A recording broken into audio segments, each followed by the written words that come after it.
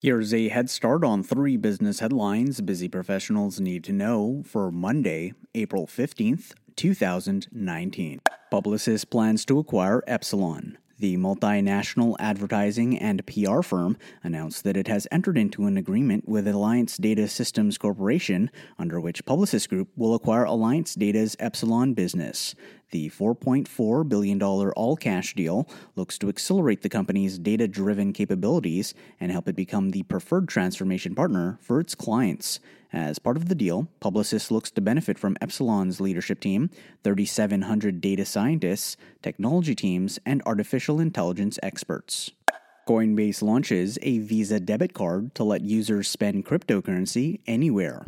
The digital currency exchange announced that its users will be able to fund their Coinbase Visa debit card with their Coinbase cryptocurrency account balance. According to the company, cardholders will be able to pay with contactless, PIN, or withdraw cash from an ATM. The company also states that Coinbase card users will be able to track secure spending through an iPhone or Android app.